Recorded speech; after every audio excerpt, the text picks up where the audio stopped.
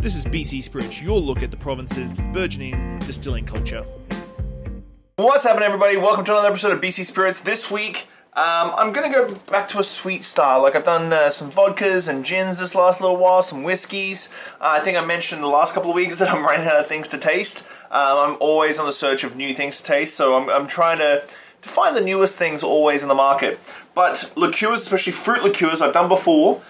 These are all brand new that I haven't tasted yet. These are still relatively untouched by me, or relatively untouched by the market, actually. It's very interesting because I find that liqueurs have a huge presence in the market as like modifiers or cocktail ingredients, but the local market, it's still a little bit slow. And some of these ones have been around for quite a long time, and I don't see enough on the back bar. Very curious what you think about the packaging and stuff, because they're all in these like long, slender bottles, which for a bartender can be a pain in the ass and can be a good thing too. So I've always been curious about why we don't see enough of these. Now, price point is obviously a big issue because you can get Bowls. I think Bowls Cherry Brandy, I looked at on the BC Liquor Store website today. It's like $18 for a bowl of Bowls, which is just mental. But in saying that, have we got a cherry today? We do have a cherry today. You only need to use like half the amount you would normally use. So the price point really like levels out really quickly. So let's kick this off. I think I've done this one before. This is the pear liqueur from Maple Leaf.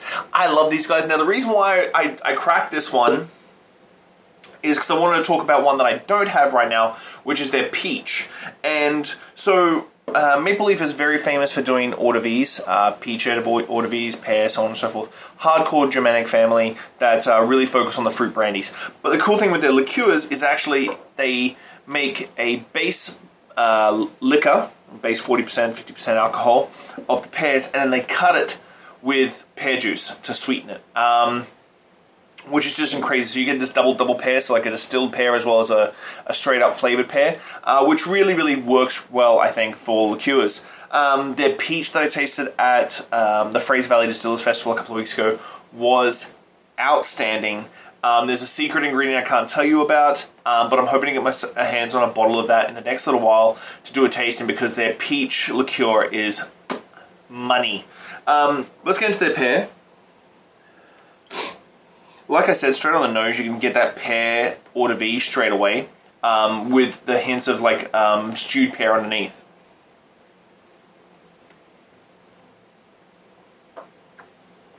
Oh. This is like French toast, sort of pour over your French toast sort of in the morning. Well, maybe not in the morning, but you'd mix it with your maple syrup or something like that. That would be really tasty. It's just pear on pear on pear, so you get the beautiful backbone of pear eau de vie, and then it flows through to the pear liqueur and the sweetness of the pear liqueur.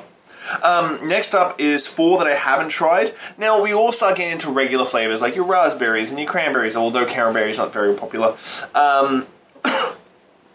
Cherry liqueur from Okanagan Spirits. I got 3 from Okanagan Spirits today.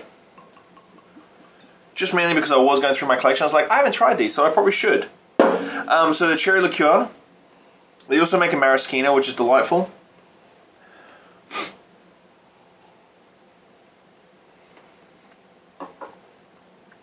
Cherry can be really hard. Cherry's a love-hate flavor profile, because it's usually used for medicinal purposes when you're a kid. So I find cherry is still super medicinal ingredient for a lot of things, but this one leans towards that like sweet cherry pie. And you get the pits, and you get that really good stewed down, like jammy sort of feel to it.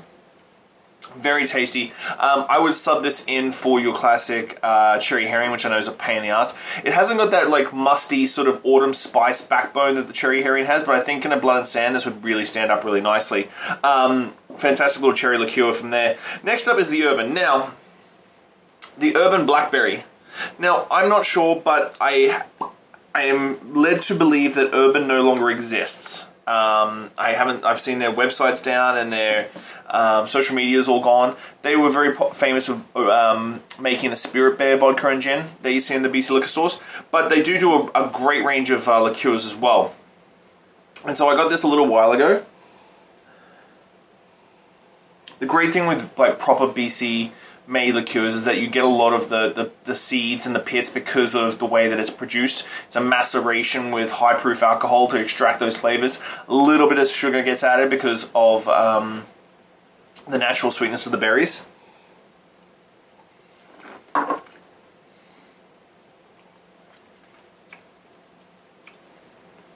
Yeah, you get the sort of like really nice sweet fruit. You can taste all, like if you put the blackberry in your mouth, like a fresh blackberry, and chew down it, you get all the seeds, you get all the thing. There's a very deep base note of stew in this one. So this one's a fantastic blackberry liqueur. Drizzle on top of your bramble cocktail. So bramble, gin, sugar, lemon, shake it, crushed ice, drizzle. Next up is a couple of different ones. So I've got the blueberry here from Okanagan Spirits again. Now blueberry is an interesting one for me because there's not a lot of color to blueberry. So when you get this blueberry color, it's coming all from the tannins and the skin. Yeah, it's nice, and yeah, you can see that beautiful color. And I've always found blueberry doesn't have a huge amount of flavor per se. If you know what I mean, it's like dragon fruit. When you chew it and bite into dragon fruit or star fruit or something like that, you get a little bit of flavor. But then when you stew it into alcohol, it's very hard to like extract that same flavor. Like a dragon fruit liqueur would be very difficult.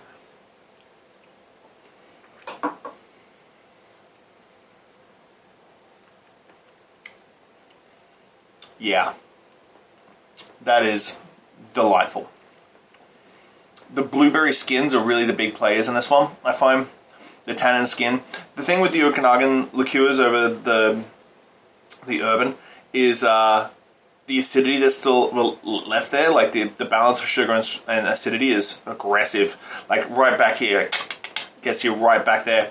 The skins are the star of this one. You get a little bit of the flesh, obviously, but the skins is where like all that flavor, all that texture, all that tannins are, and that's what you gain from that. Next up is this beast, is the Haskap. The Haskap berry is sort of a cross between a blueberry and a blackberry, I believe. You can comment and tell me otherwise. The Haskap liqueur is what I like to call the creme de cassis. This is the cassis killer, because you just look at this. I'm going to spin it really nicely, and then look at that. Look at the color. It just sticks to the glass.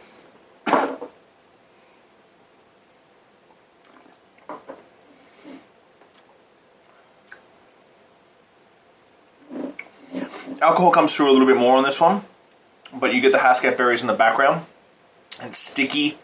And I really think this is like a BC made. Like I know we grow blackcurrants here, but Haskap is more of an indigenous berry. This and a Kia Royale, some rosé bubbles, would be spectacular money. Wow. So liqueurs, they're used as modifiers, sweeteners in cocktails. So a cocktail should always have strong, sweet, sour, and bitter. Strong, sweet, sour. Oh. Strong, weak, sweet, sour. So the sweet element can be sugar. It can be a flavored sugar syrup, but it can be liqueurs like this. And if you get a bottle of the Haskap, you're only going to use like half an ounce in a Kia Royale. Very much like you get the creme de cassis from Odd Society. Same sort of deal. All these ones, I really want to try a blood and sand with the cherry liqueur. I think it's going to come out really good. It's nice and bright. Doesn't have that stewed, like overly done cherry. I think that's a fantastic one. Obviously, the guys from Maple Leaf do fantastic products. Their eau de vies and the liqueurs are second to none. I've got to get a bottle of their maple liqueur and try that against the birch from Arbutus. So, go out, next time you're making cocktails, try and find something that's a sub. These are relatively easy to get. We're getting there a little bit more here on the island, but on the mainland you should be able to. Grab a bottle of these and sub in sort of like a rough sub in for a classic cocktail. So your blackberry for your creme de mure, blackberry for your brambles, so on and so forth. So guys, there's 5 quick liqueurs that you've got to go out and try. If you like berries, if you like bubbles, if you like all these things, these will go with bubbles completely across the board. Go out and enjoy them. Support your local distillery. Thank you very much for watching. I'll see you next week, guys. Bye.